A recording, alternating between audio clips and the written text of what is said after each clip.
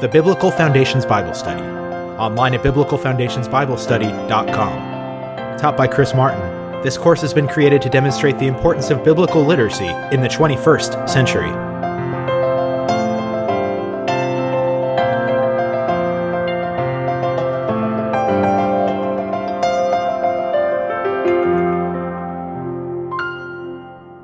Good morning. Welcome to the Biblical Foundations Bible Study class. For those of you joining us live this morning, happy Father's Day for those of you who are fathers.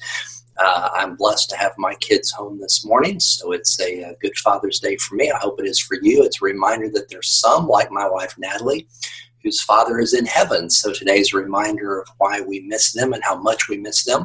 For those that are like me and are blessed to still have my father with us, it's wonderful to be able to have a day where we can remind them how much we care for them and love them. One of the reasons I teach is to honor my father, and so it's a blessing that he can be with us this morning, and I hope that all of you have a great Father's Day. We're continuing our study in 2 Timothy, and we're winding down our 2-year study in the life and teaching of the Apostle Paul. We've got a really neat lesson this morning. If you were with us last week, we tackled the subject of spiritual gift anxiety. And it was interesting to me that I got 3 different emails from people in class this morning that basically said the same thing. And that was, thanks for the lesson. And then just confessing about anxiety they have over their use of their spiritual gifts, or for one person witnessing, and for another person discipling, having someone younger that they could work with, and the anxiety of what to say and what to do and how to do it. This week's lesson is in our Bible for the exact reason to tackle that issue. Because after Paul teaches Timothy about how to deal with his spiritual gift anxiety, this week he moves into some motivation, how to handle that. Because for all of us, we look at the question that Timothy was struggling with at that time, as he was frustrated with the things in front of him, as he's anxious about using his spiritual gift, as he's unsure what God has in store for him. He starts to wonder, basically, what does God want from me? Why am I here, and what does God still want me to do? It's a question that's applicable to all of us. It's one that we ask at many different times in our lives. What does God want from me? The answer is real simple, and I'm going to give you some motivation in the lesson today about how to work towards that. But the lesson is quite simple. The answer is quite simple. God wants us to grow up, number one. In other words, he wants us to be spiritually mature. He wants us to be more Christ-like in what we say and how we act and how we interact with those he's put into our lives on a daily basis. So number one, we got to grow up. Number two, he wants us to be people of the truth. We've had multiple prior lessons on this. He wants us to know the truth and then to tell it in love. Not dogmatically, not beating people up, not mean, but in love. And for all 3 of these things, like Christ in everything. And our reference to that is Ephesians chapter 4, verses 15. You can look it up on your own if you want, but that's the short answer to the question. But for all of us, we're kind of like those emails that I got last week. I still feel like I can't do it. I'm still frustrated. I think I know what my spiritual gift is, some people say, but I'm scared to take the next step, or I've prayed for the next step and God hasn't opened a door, or I'm waiting for the door to open, but I'm scared to walk through it, or I know somebody I could share my faith with, but I'm scared to do it. Whatever those issues are that you're struggling with, the feeling of I feel like I can't do it is exactly why Paul's got this morning's lesson, why Paul is trying to teach Timothy the motivation to keep in mind as we struggle on those days or those weeks or those seasons of life when we feel like I just can't do it. So he starts us in chapter 2 of 2 Timothy with 2 commands. And I'm covering this by way of illustration because the bulk of the lesson is going to be on some illustrations that he uses to apply these 2 commands. The commands are fascinating because 1 Timothy chapter 2, verses 1 and 2 is really the pivot point for the entire book, because verse 1 is the conclusion of chapter 1 last week. Verse 2 is a summary of everything that's encompassed by everything that flows after this. So it's the pivot point in the book. And the first command, the summary in response to chapter 1, is be strong. Remember last week was spiritual anxiety. And we had 6 life lessons, 6 teaching lessons on how to combat spiritual anxiety, spiritual gift anxiety, using your spiritual gift and being anxious or scared or depressed about using it. The start of 2 Timothy chapter 2, verse 1, is the summary of all of that, which is essentially be strong. And this is a neat little point because he says in verse 1, you therefore, my son, be strong in the grace that is in Christ Jesus. Now, I'm going to diagram this and give you a little bit of Greek grammar understanding because it's the key to understanding how all of this applies in this verse to our lives. The first thing I want to do, though, is give you a slightly different translation because I realized once I got into this that the use of the Greek word here is real important, and a slightly different interpretation helps us apply it a little bit better. So this is from one of the literal translations called the Passion Bible, and it says, Timothy, my dear son, live your life empowered by God's free-flowing grace. So in our original translation of be strong in the grace, the reason why the other translation uses it as live your life empowered by God's free-flowing grace is that's a correct interpretation of our verb, because our verb here, be strong, in the Greek is passive, not active. And that's the key to this entire interpretation. In English, we change the whole sentence order to differentiate between active and passive. Active is when the subject of our sentence is doing the action. I could say as a sentence, Chris taught his lesson. That means I, the actor, the subject, am doing the one that's teaching. A passive verse, we consider in English not a good way to speak or write, but passive flips the order. And a passive verse in English would say, the lesson was taught by Chris. You can see who the actor is there. The subject, the direct object of the sentence is what's doing the action on the subject. The lesson was taught by Chris. In Greek, it's a whole lot simpler. They just change a letter in the same word. And so here what's critical is this is not a lesson to Timothy to pull himself up by the bootstraps. That would be the active use of this verb. Timothy, be strong, pull yourself up by the bootstraps, and remember that you've got God's grace in Jesus Christ. That's not the right interpretation. This is passive. Change one letter in the Greek. It's be strong, and the subject of your strength is not you pulling yourself up by your bootstraps. The subject of this sentence is the grace that's in Christ Jesus. That's why this translation is so good, because you're living your life empowered not by you pulling yourself up by your bootstraps, not by you being strong, not by you being motivated, but you being empowered by God's free-flowing grace. Now, here's why that second part is important. Because our struggle with our spiritual gift anxiety is simply, I can't do it. And as I've said before, that's the exact place God wants all of us, so that we have to give up ourselves and rely on Him to give us something. But think for a minute what God's grace is.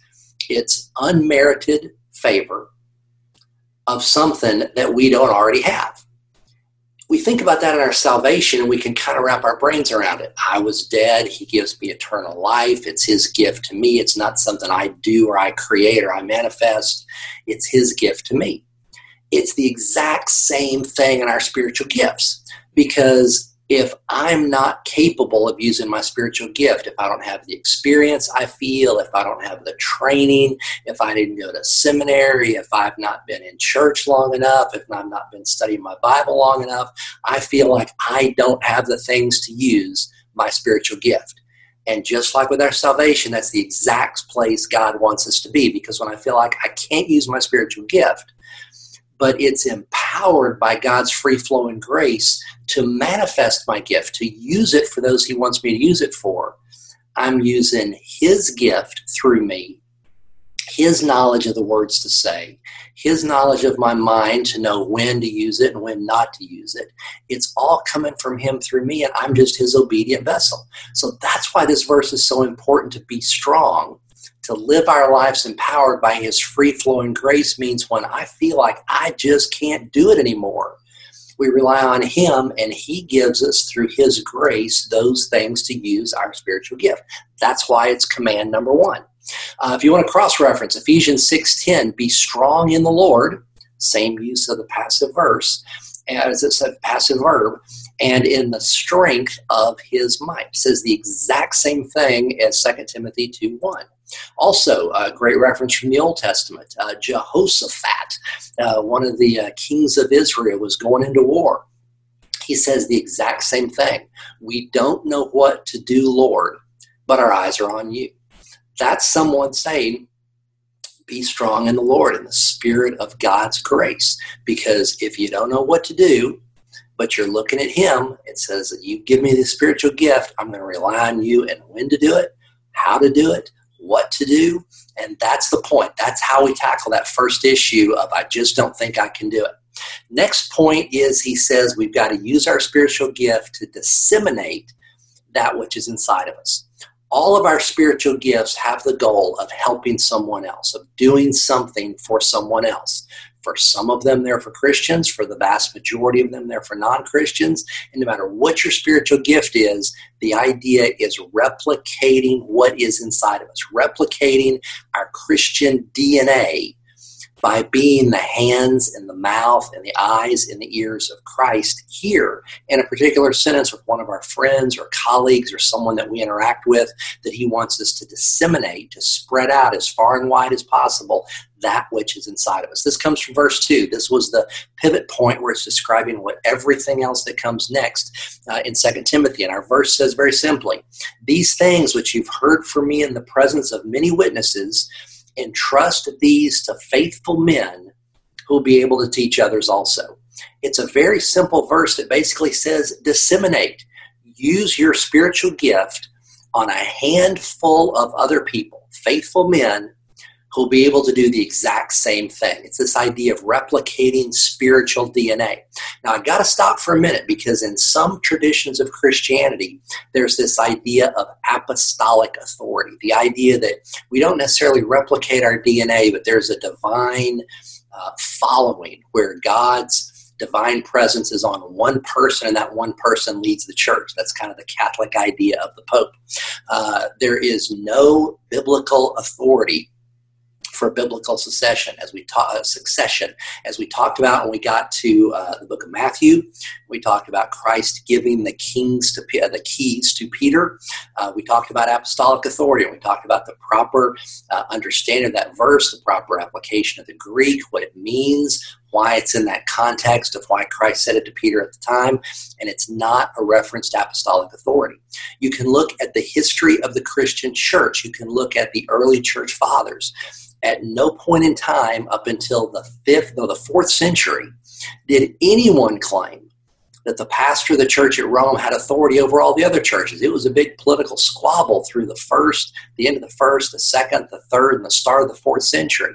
It was finally, as we talked about a couple of weeks ago, Gregory the Great, Gregory the Pope, that said, I've got authority because Peter was a pastor here for a little bit of time while he was in prison, and I'm claiming the right to lead the church through him. Now, I'm not throwing stones at my Catholic friends. I love them. They're going to be in heaven with me. But on our particular view of this differs because the Bible does not teach apostolic authority. Instead, what the Bible teaches is this very verse, this idea not of apostolic authority, but of the replication of spiritual DNA. Because what Paul is teaching here is he got the message from God on the Damascus Road. He brought Timothy to a saving faith in Christ. He says here in 2 Tim 2:2, you disseminate that to faithful men, and then they're going to disseminate that to others and others and others. And you can see across a couple of centuries and millennium how from one person you can then have hundreds of thousands and millions that trace their spiritual, we could say, ancestry back to the person that led it originally to someone, and then it spread out to a whole bunch of other people. That's what our spiritual gift is supposed to be like, that everyone that you encounter, everyone that you use your spiritual gift with, to encourage them, to help them, to get them to a different place of their understanding of God and Jesus Christ in their life, is the idea that they then take that and do the exact same thing. They figure out what their spiritual gift is. They grow deeper in their understanding of Christ and their life, and then they use their spiritual gift to bless somebody else. And it multiplies in a wide-ranging manner like DNA replicates, where it's not linear. It progresses exponentially. And so 1 becomes 2, becomes 4, becomes 8, becomes 16, becomes 32, and it extrapolates like that with limitations only controlled by God. So that's the idea of replicating spiritual DNA by disseminating of our spiritual gift, using our spiritual gift. So Timothy's gift was teaching. Paul says you got to teach a handful of other faithful men. You got to disciple them. Application for us is, if your spiritual gift is not teaching, which for most of us, most of you, your gift is not teaching, the idea is you use that not only just to encourage one, but to get them to the next deeper place in their walk with God so they can use their spiritual gift and bless others. Final point here. You got to be a horse, not a mule. Why do I say this? Because mules aren't capable of reproduction. The mule, when a male donkey breeds with a female horse, results in a mule, and they are sterile. They cannot reproduce. Walking around in Christianity today, there's a whole bunch of spiritual mules. They don't use their spiritual gift. They don't replicate. They don't disseminate the use of the information from their spiritual gift to encourage other people to grow in a deeper knowledge of God and use their spiritual gift. God wants us like the horse and like all the other animals that can breed and can replicate, is we're supposed to use our spiritual gifts so that the 1 becomes the 2, becomes the 4, becomes the 8, and so forth and so on. Final point here is to stop and appreciate the sin nature reality of self-isolation. In my experience, this is the biggest hurdle to why people think I can't do it. I can't use my spiritual gift, because I go through all of these issues. You understand Bible, you understand dissemination, you understand being strong in the Spirit of God, but you still say, I just want to go home and be by myself. And I wanted to pause for a minute to recognize, number one, a whole bunch of people feel the exact same way. And there's 2 aspects of our sin nature that wants us to totally self-isolate. The first one is one of emotional health. Sometimes if we're just not quite in the right place where God wants us to be, we just want to be alone. And I get that. It's a sign of other things going on in life, and it's a part of our fallen sin nature that makes us unhealthy in some respects, just like any other disease or physical or emotional condition that we might have. But the other reality is spiritual, and that there is a spiritual aspect of our sin nature that pushes us towards self-isolation. If you think about this for a minute, this makes all the sense in the world. The whole point of the Trinity, the whole point of God the Father, God the Son, God the Holy Spirit, in eternal communication, we'd call it eternal communion, is togetherness. It's the picture of what creation is supposed to be, and that is not isolated but together. In the start of Genesis, the command that we use as the basis for marriage is really a command for how to live all of life. It is not good for man to be alone. I could show you literally thousands of Bible verses on related concepts of not being alone, the importance of friendship, the importance of the community of believers that we live in, both Old Testament and New Testament, the importance of corporate worship, the importance of encouraging other people, the importance of using your spiritual gifts for other people, literally thousands of verses. So how does Satan communicate that? If God says, I want you engaged, I want you as a people person, I want you interacting with other people, not just your spouse, Satan's response to that is, I'm going to have you self-isolate. I'm going to manipulate your conditions, your emotions, the things around you, and I want to put you in a place where you just feel like being all by yourself. I mention that because it's something that we've got to fight with God's power, with God's wisdom, just like with anything else that Satan's thrown up as a roadblock to us. So for that person who feels like I can't do it, the way that manifests is self-isolation. I'm just not going to do it. I'm just going to stay in my little box. I'm going to stay in my house or my apartment or my office or wherever it is, and I'm just not going to deal with other people because I don't feel like dealing with other people. That's an aspect of our sin nature that for those of us, when you struggle with it, you've got to turn it over to God. You've got to ask Him to give you the heart and give you the mind to get out of that sin nature trap that causes us to self-isolate. Now, with this transition, first command to be strong, not pulling ourselves up by the bootstrap, but through God's Holy Spirit inside of us. And number 2, to disseminate our spiritual gift to other people, to use it. He then gives us 3 illustrations to motivate us, 3 different applications, all of which we're supposed to be. And he's going to talk about the soldier, he's going to talk about the athlete, he's going to talk about the farmer. And we can all relate to this because you may have been a soldier for some of you guys. A bunch of you guys were athletes, at least back in high school or junior high school. And a handful of you guys even understand what it means to be a farmer. But whether you've never been a soldier, you've never been an athlete, you've never been a farmer, you know enough to be able to relate to these issues, which is exactly why Paul is using them as an illustration. So I'm going to teach through what each of these mean, and then we're going to apply how each of these things apply to me. And I think you're going to like this because it starts out with this idea of the soldier. And Paul tells Timothy in verses 3 and 4 of chapter 2, suffer hardship with me as a good soldier of Christ Jesus. He continues in verse 4, no soldier in active service entangles himself in the affairs of everyday life so he may please the one who enlisted him as a soldier. So he starts this idea of the good soldier of Christ Jesus. Now, this is an image that has been in Christianity going back for many, many, many centuries. You've all sung the song or heard the song, Onward Christian Soldiers, and you've seen other references where this illustration is used. But I want to pause for just a second, because our application here is consistent if we have the proper interpretation. So I want to make sure we got the proper interpretation. Because the first question we look at is the question of, are we as Christians at war?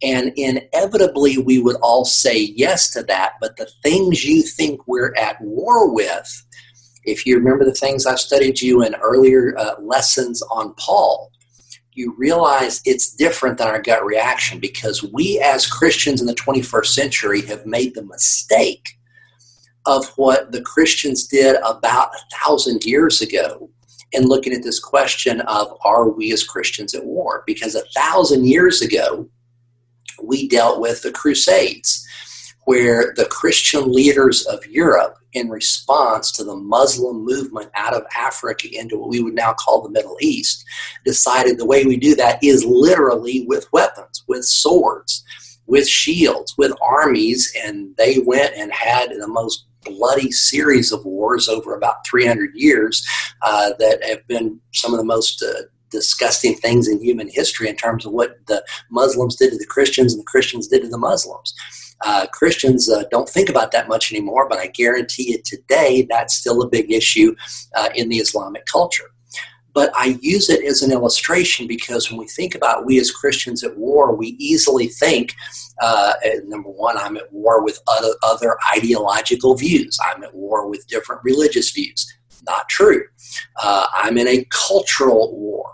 And while you could say certain things that there's views religiously or culturally that we're in conflict with, we are not at war with that, because if there's a cultural fight going on, a religious fight going on, it's at the spiritual level. We've covered this in the last lesson of 1 Timothy on spiritual war. We covered this in Ephesians on spiritual war. We covered this in Galatians on spiritual war. Those things are fought at the supernatural level. That's the angels against the demons. That's Christ's army against Satan's army. And we as Christians are not fighting that war. If that's our view, we never share our faith with someone of a different ideological bent. We never share our faith with someone of a different religious persuasion. And that's not what we're called to do.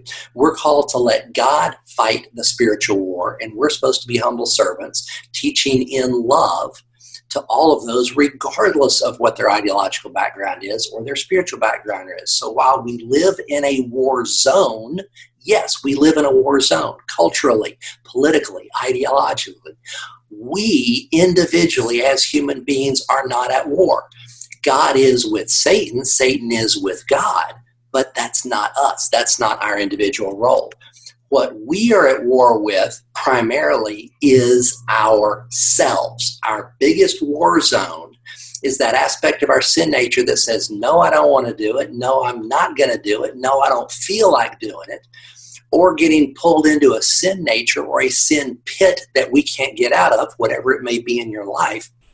But the bottom line is we are primarily at war with ourselves, even though we live in a war zone where God is fighting spiritual warfare on our behalf with Satan and his armies that are trying to mess with us, but we can't fight that because it's spiritual and we have no ability to fight that. The war we do have the ability to fight is the one with ourselves. And that's what Paul's talking about here. That's why this is motivation coming out of 2 Timothy chapter 1, where he gives a spiritual gift anxiety checklist on how to solve it. And his first issue is, as a soldier at war with yourself, what do you do?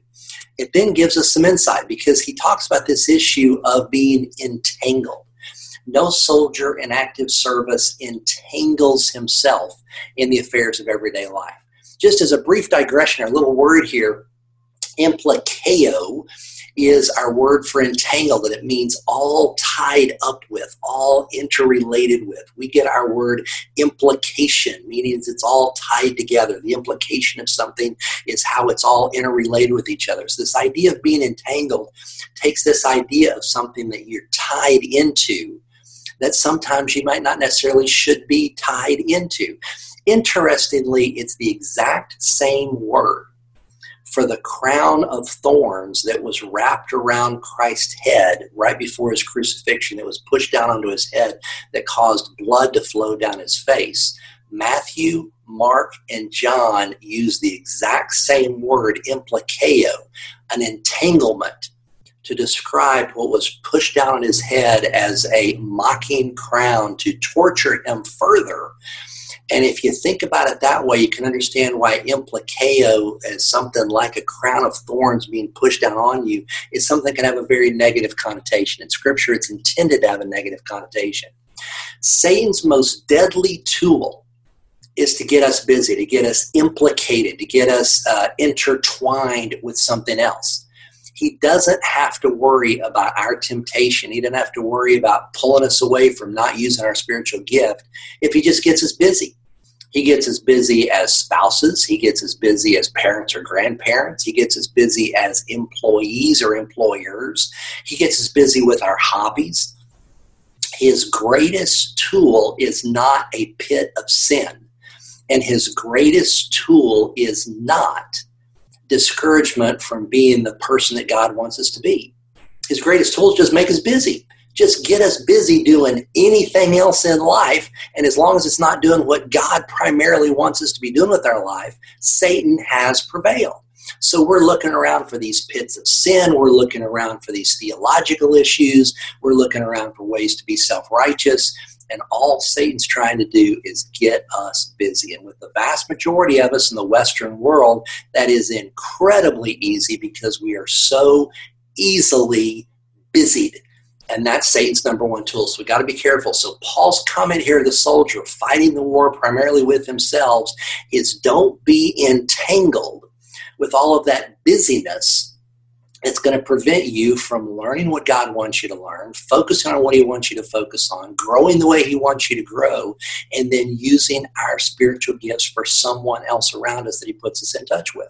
So that's the danger of being busy. So what's our combat guide? What's our standard for, I can look at a soldier and say, this is why he used this illustration and it applies to me. Soldiers are focused. They got a mission. They go through boot camp and they learn how to use their gun and they learn military techniques. They learn conditioning. The same thing's true for us. I got to be focused on the mission ahead. They are incredibly well trained. For a soldier, they're doing training from the day they get in the service until the day they get out of the service. And just like with us, as long as we're in God's service, we got to be well trained. It's why we have to have daily prayer time, daily Bible study time, daily time reading what God wants us to read to understand his work in our life. A soldier is also self-sacrificial. They give up the comfort of home. They give up the comfort of all the leisurely aspects of life that most of us get to enjoy. They sacrifice that for the calling they have, for the mission they're on, and the same things with us. God calls us to self-sacrifice, and instead of just reading whatever we want to read or watching whatever we want to watch or doing whatever we want to do for pleasure. He wants us to focus a part of our day on those things of him so that on a daily basis we're growing, we're maturing, we're becoming more like him. And then last, the soldier is obedient. The whole concept of the military is the chain of command. The admirals that give commands to the generals that follow from the commander-in-chief at the very, very top all the way down to the private at the bottom. And we all know from those types of individuals that the whole key to that chain of command is obedience. You don't obey because you like the person. You obey because you're the soldier and they're your superiors. Same thing with Scripture. We may not like it, we may not understand it, but we've got to be obedient. So those four things are great little illustrations of why Paul used this command of don't be entangled with all those things in the world that Satan uses to keep us busy. Be the soldier that can fight the war with yourself to do what God wants you to be the man or woman that God wants you to be, the spouse he wants you to be, the parent or grandparent he wants you to be, the employer, employee, the friend he wants you to be, whatever the role is in life, whatever the relationship. The idea of the soldier is I'm going to be focused, trained, self-sacrificial, and obedient to fight the war with myself that doesn't want to do those other things that God wants me to do. Second transition, the second illustration here is the athlete. And the athlete is one we can all relate to because for those of us that played ball as little kids, we can think back to the glory days. For those of you that didn't play as a kid, but you've enjoyed watching it, we can all understand the athlete. And Paul says here in verse 5, so if anyone competes as an athlete, he does not win the prize unless he competes according to the rules. Now, why is Paul talking about this? Well, he gives the illustration of the athlete because we can all relate to what makes a champion athlete. So many times it is not talent. It is not God-given ability that defines the difference between first place and second place, between the gold medal and the bronze medal or the gold medal and the silver medal. Between the championship versus the person or the team that comes in second. Usually that is not a question of talent. Talent is the issue of are you playing for the championship? Are you playing for the title? Are you playing for the gold medal? That's the talent difference. But once you've got people with that giftedness, what makes the difference between those people playing for the championship or playing for the gold medal is a question of very simply determination and persistence. The winning differential, what differentiates first place from second place, gold medal from bronze medal or silver medal, is the result of the winning athlete's personal determination and personal persistence. It doesn't manifest in the race itself. Usually it manifests in the training that leads to the race or leads to the competition. It's those years and years of training. It's the athlete that when everybody else goes home, they're still out there training, out there trying to increase their speed, increase their agility, increase their technique, increase their muscle memory, all the different things an athlete does. And it's that unique drive. It's that drive when everyone else says, I'm too tired to go on, or I got to go do something else. The superior athlete's the one that keeps pushing when everybody else stops, that has the determination, that has the persistence to be the best. You look at the greatest football players, basketball players, track athletes, Olympic athletes, that applies to every single one of them that have achieved greatness, and you can look at and say they're the best of the best. Yes, they were gifted, but so were a whole bunch of other people playing at their level. What made them the best of the best was their determination and their persistence. So with that background, it's the same thing with we saw as the soldier fighting the war against ourselves. The athlete's greatest competition is against themselves. The greatest athlete competes the most against themselves because they realize everybody else is prone to quit at some point. They're going to compete against their own desire, saying, I ought to quit too. And they push themselves through it. So we see a parallel here with the soldier fighting the war against themselves, the athlete fighting the resistance within themselves to quit, to stop, to go do something else. And that's why Paul puts these two things together, because the athlete who is going to compete against himself successfully or herself is going to be the one that has the most likelihood of ultimately succeeding in whatever competition they're in. But notice the second part of this verse. The second part of this verse is within this concept of rules. The competition according to the rules. And the reason why Paul uses this phrase in talking to Timothy is because the rules that existed in the first century for the Ithacan Games or the Olympic Games or any other games they played applied to more than the actual competition. In the Roman world, the Roman rules of the game said, number one, the first rule is you got to be Roman, or you got to have Greek ancestry. So you had to have a rule going back to your birth. Number two, you had to have training rules. For the Olympic Games, the Isthmian Games, the other games they competed in different parts of the Roman Empire, they had strict training rules. And the typical rule was you had to train for 10 months away from your home, with certain restrictions on diet, on your leisurely activity. You couldn't go party, you couldn't date, you couldn't bring your spouse. You had to singularly devote yourself for a season of life to the competition with no other distractions. And then within the competition, there were certain rules. If you were going to throw the discus, like my little Roman guy on the screen, if you were in a race, if you were boxing, if you were doing anything, the competition itself had rules. So Paul paints with a real broad brush, and he says the athlete going through this can't just excel at what they personally want to excel at. They can't say, well, this is what I want to do, and I'm going to define what's successful. Paul's saying somebody else puts a standard of success on, and the question is, can you meet that other person's standard? And that's exactly why he's trying to use it as a spiritual illustration, because he's not trying to say this is about keeping God's rules to merit God's favor. That's legalism. There's no place for legalism in the Bible. The reason why we keep God's rules is because he's given us a playbook for how to live the life he wants us to live. Psalm 32:8 gives a great illustration. God says, I will instruct you and teach you in the way you should go. I will counsel you with my loving eye on you. It's God saying, you can go live any way you want, but don't complain to me when the consequences aren't exactly what you expected. What God's saying is, I got a plan for you to be the best person that I've intended you to be.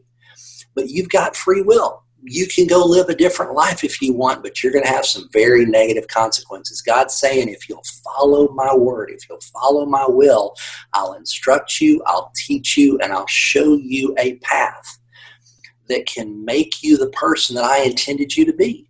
And so it's not keeping rules so that we earn God's favor and earn our place in heaven. It's keeping God's rules out of love for him, my thank you to him for my salvation, for the purpose of being the person he called me to be, using my spiritual gifts, dealing with the family he put me in, dealing with the job he put me in, all those different things. God's got a plan, and this is saying follow that plan, and you'll be in the place where God wants you to be. Other great cross-reference using this idea of athletics and race. 1 Corinthians 9:24, don't you know that in a race all the runners run, but only one receives the prize?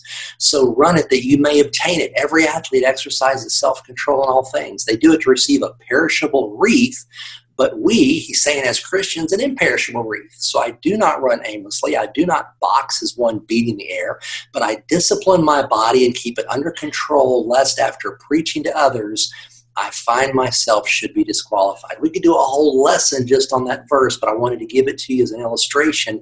If you're taking notes, just to tie it up here with this idea of his illustration of the athlete. We then wind up on the last one, the farmer. And I can appreciate this one a little bit more because while I played sports as a kid, while I've read, thousands of books on being a soldier and love everything about the idea of the military life, particularly militaries of the past like World War II. The farmer I can relate to because my maternal grandfather was a farmer, and I would try to spend large parts of my summer as a kid out with him and try to help him, sometimes driving a tractor, almost all the time helping him move irrigation pipes, occasionally helping him plant in the spring if I was there for spring break, occasionally helping him with some harvest if I was there in the fall for like Thanksgiving or fall break from school if he was harvesting. But I got to work with my granddad, who I was incredibly close with out on his farm, because he would take me sometimes not to help him, but just to talk, and we just hang out together as he was out there working. So I can appreciate a farmer a little bit better. Paul says to Timothy in verse 6, the hardworking farmer ought to be the first to receive his share of the crop. So the picture we get here is the hardworking farmer. And what we got to realize about farmers is they don't have a short-term view. The idea of the farmer is you're looking at the long-term view. It's long-term preservation of your land. It's long-term to get your crop. You plant in the spring, you don't get it usually until the fall. There are winter crops. You plant it in the fall, you don't get it till the spring. But there's months and months of relatively inactivity where you're just doing some small things along the way with water or pesticides or weeding. But it's basically just letting God take his time. So the farmer is a great analogy of our short-term view of the world versus the way God wants us to view it, which is long-term, and don't get upset necessarily about today or this week. Success is also only possible through a consistent routine. It's all about the boring routine, getting the water in the field every morning, every afternoon, every night, getting the pesticides out when you need them to, getting it planted at just the right time, getting it harvested at just the right time. It's all about the routine. And you only experience long-term success when you do those day-to-day things well. Also, farming is not glamorous. With the soldier, you can have moments of glamour. With the athlete, if you're successful, you can have moments of glamour. Farming is not glamorous. It's hard work. It's outdoors. It's usually hot. It's usually very hard work physically. And that's the picture. That's the reason why Paul's in it with that, because all of those things, the long-term view, the routine, the unglamour, is what our Christian life is normally like. For the vast majority of it, we're not called to be in the spotlight playing the big drum in the parade. We're called to be dealing with the daily routine, with a long-term view of success, doing something that is simply unglamorous. Our sin nature desires glamour. Our job does not usually put us in a place as Christians to be glamorous. And he also comments about the first to receive his share of the crops. It's basically saying it's okay not to be glamorous. It's okay to have a daily routine. It's okay to have a long-term view, because you're going to eventually experience the fruits of your labor. The first to receive his share of the crop was the idea that he didn't sell his crop back in the first century and get his money for it like they do today. He got to keep a percentage of his crop, and that's what he would eat on, or that's what he would barter or trade or sell for money. It would not be the whole crop. It would be a portion of the crop that he would then use for his livelihood. So we've seen the soldier, we've seen the athlete, we've seen the farmer. How do you tie all this together? The great thing about this passage is it ends with our conclusion. It gives us our conclusion in verse 7, because Paul says to Timothy, consider what I say, for the Lord will give you understanding in everything. The reason he says this for Timothy is the same thing for us, because at this point, Timothy's saying, okay, I get the soldier, I get the athlete, I get the farmer, I got a little bit more motivation, but I still don't understand where the rubber meets the road. Okay, I can think about a farmer all day, an athlete all day, but what does that mean for tomorrow? What does that mean for the person I'm scared to death to witness to? What does it mean for me that doesn't know where to use my spiritual gift? I don't know what to do next. He's saying if you consider, if you'll think about it, if you'll meditate on it, if you'll pray, God will give you understanding what's next. God will give you the understanding of how to apply that, what to do that's next. So, it's motivation for us to think about this lesson, to pray about this lesson. If we've got anxiety and we need motivation to use our spiritual gifts, to say, God, open up that door and show me how you want me to use that spiritual gift. We have to realize that for each of these little motivational illustrations he gives us, he calls us to have the attributes of all three. I spent the week pouring through my library looking for an illustration of the farmer who is a world-famous athlete, who is a world-famous soldier. And I found a couple, but what I discovered was they moved through those things at different points in life. They would be a farmer, they would hate it, so they would become an athlete. They'd be a world-class athlete, and then war broke out and they became a soldier and they lost their athletic ability. Or vice versa. They were a soldier, their term of duty ended, and then they became a world-famous athlete. But I struggled to find the person that was all three simultaneously until I realized I was thinking about it wrong. Because what God gives us the ability to do, as we think about the soldier, as we think about the athlete, as we think about the farmer, is we've got the ability to put ourselves in each of those positions in terms of what they do in our spiritual sense, like they do in a physical sense, on a daily basis. And how do we do that? The best illustration I came up with is putting on their shoes. They've all got different footwear. The farmer wears a different kind of shoe. The athlete wears a different kind of shoe. The soldier wears a different kind of shoe. And I and you on a daily basis wear different shoes. Like you, I sometimes wear house slippers when I wake up in the morning. I'll put on my work shoes, which for me varies from penny loafers some day to wingtips one day to boots one day, to when I'm wearing casual shoes, I'll wear some leather shoes like my Sperry's if I'm going out to dinner at night. If I'm going to go work out, I'll wear my tennis shoes. So we've got the idea of putting the correct shoes on for the jobs God's calling me to do. Just like with us needing to be the farmer, with the long-term view and the non-glamorous view. That's putting on one pair of shoes for that day where I need that mindset. For the athlete that just says, I, with God's help, I'm going to outwork everybody else. I'm going to outstudy everybody else. I'm going to outpray everybody else. I'm going to outlearn everybody else in my Bible.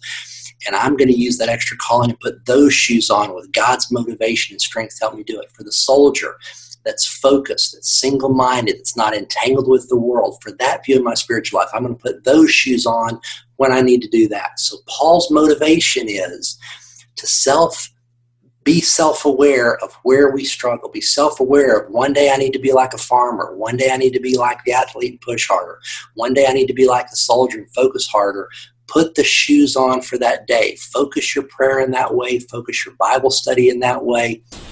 Focus on your commitment and your quiet time with God to have Him talk to you about those struggles and those issues, and put on the correct shoes. So that's Paul's motivation to Timothy. That's Paul's motivation for us. We've seen spiritual gift anxiety in chapter 1. We saw some spiritual gift motivation in the start of chapter 2. Next week, we're going to finish chapter 2. We might even get into chapter 3. I'm still working on exactly where I think God wants us to stop next week. But it's going to be some great studies because Paul's going to continue to apply these issues and give us some great insight and motivation into how he wants us to live this life. Remember, it's Paul's last will and testament. This is the most important thing he could say to Timothy before he dies. It's the most important thing he could say for us to be before he dies. And if it's that important, the challenge for us is, can I remember it? Can I apply it? And can I use it for God's glory through me in the way He wants me to use it? I hope you enjoyed the lesson. Let's bow in prayer. Dear Heavenly Father, thank you so much for the chance to study your word. We thank you for this motivation. We pray this week that you would give us opportunities to learn more about you, to be more like the soldier, more like the athlete, more like the farmer, doing the things you want us to do with our spiritual gifts. We thank you for your love and mercy. We thank you for your grace. We thank you for your salvation. We thank you for the opportunity to be the men and women you want us to be. It's not for our glory, but for your glory. And because of that, it's in your name we pray for the power to do these things that we cannot do on our own. In Jesus' name, amen. Thanks. Happy Father's Day. Look forward to seeing you guys next week. Have a great week. Thanks. This has been a presentation of the Biblical Foundations Bible Study, online at biblicalfoundationsbiblestudy.com. All rights reserved.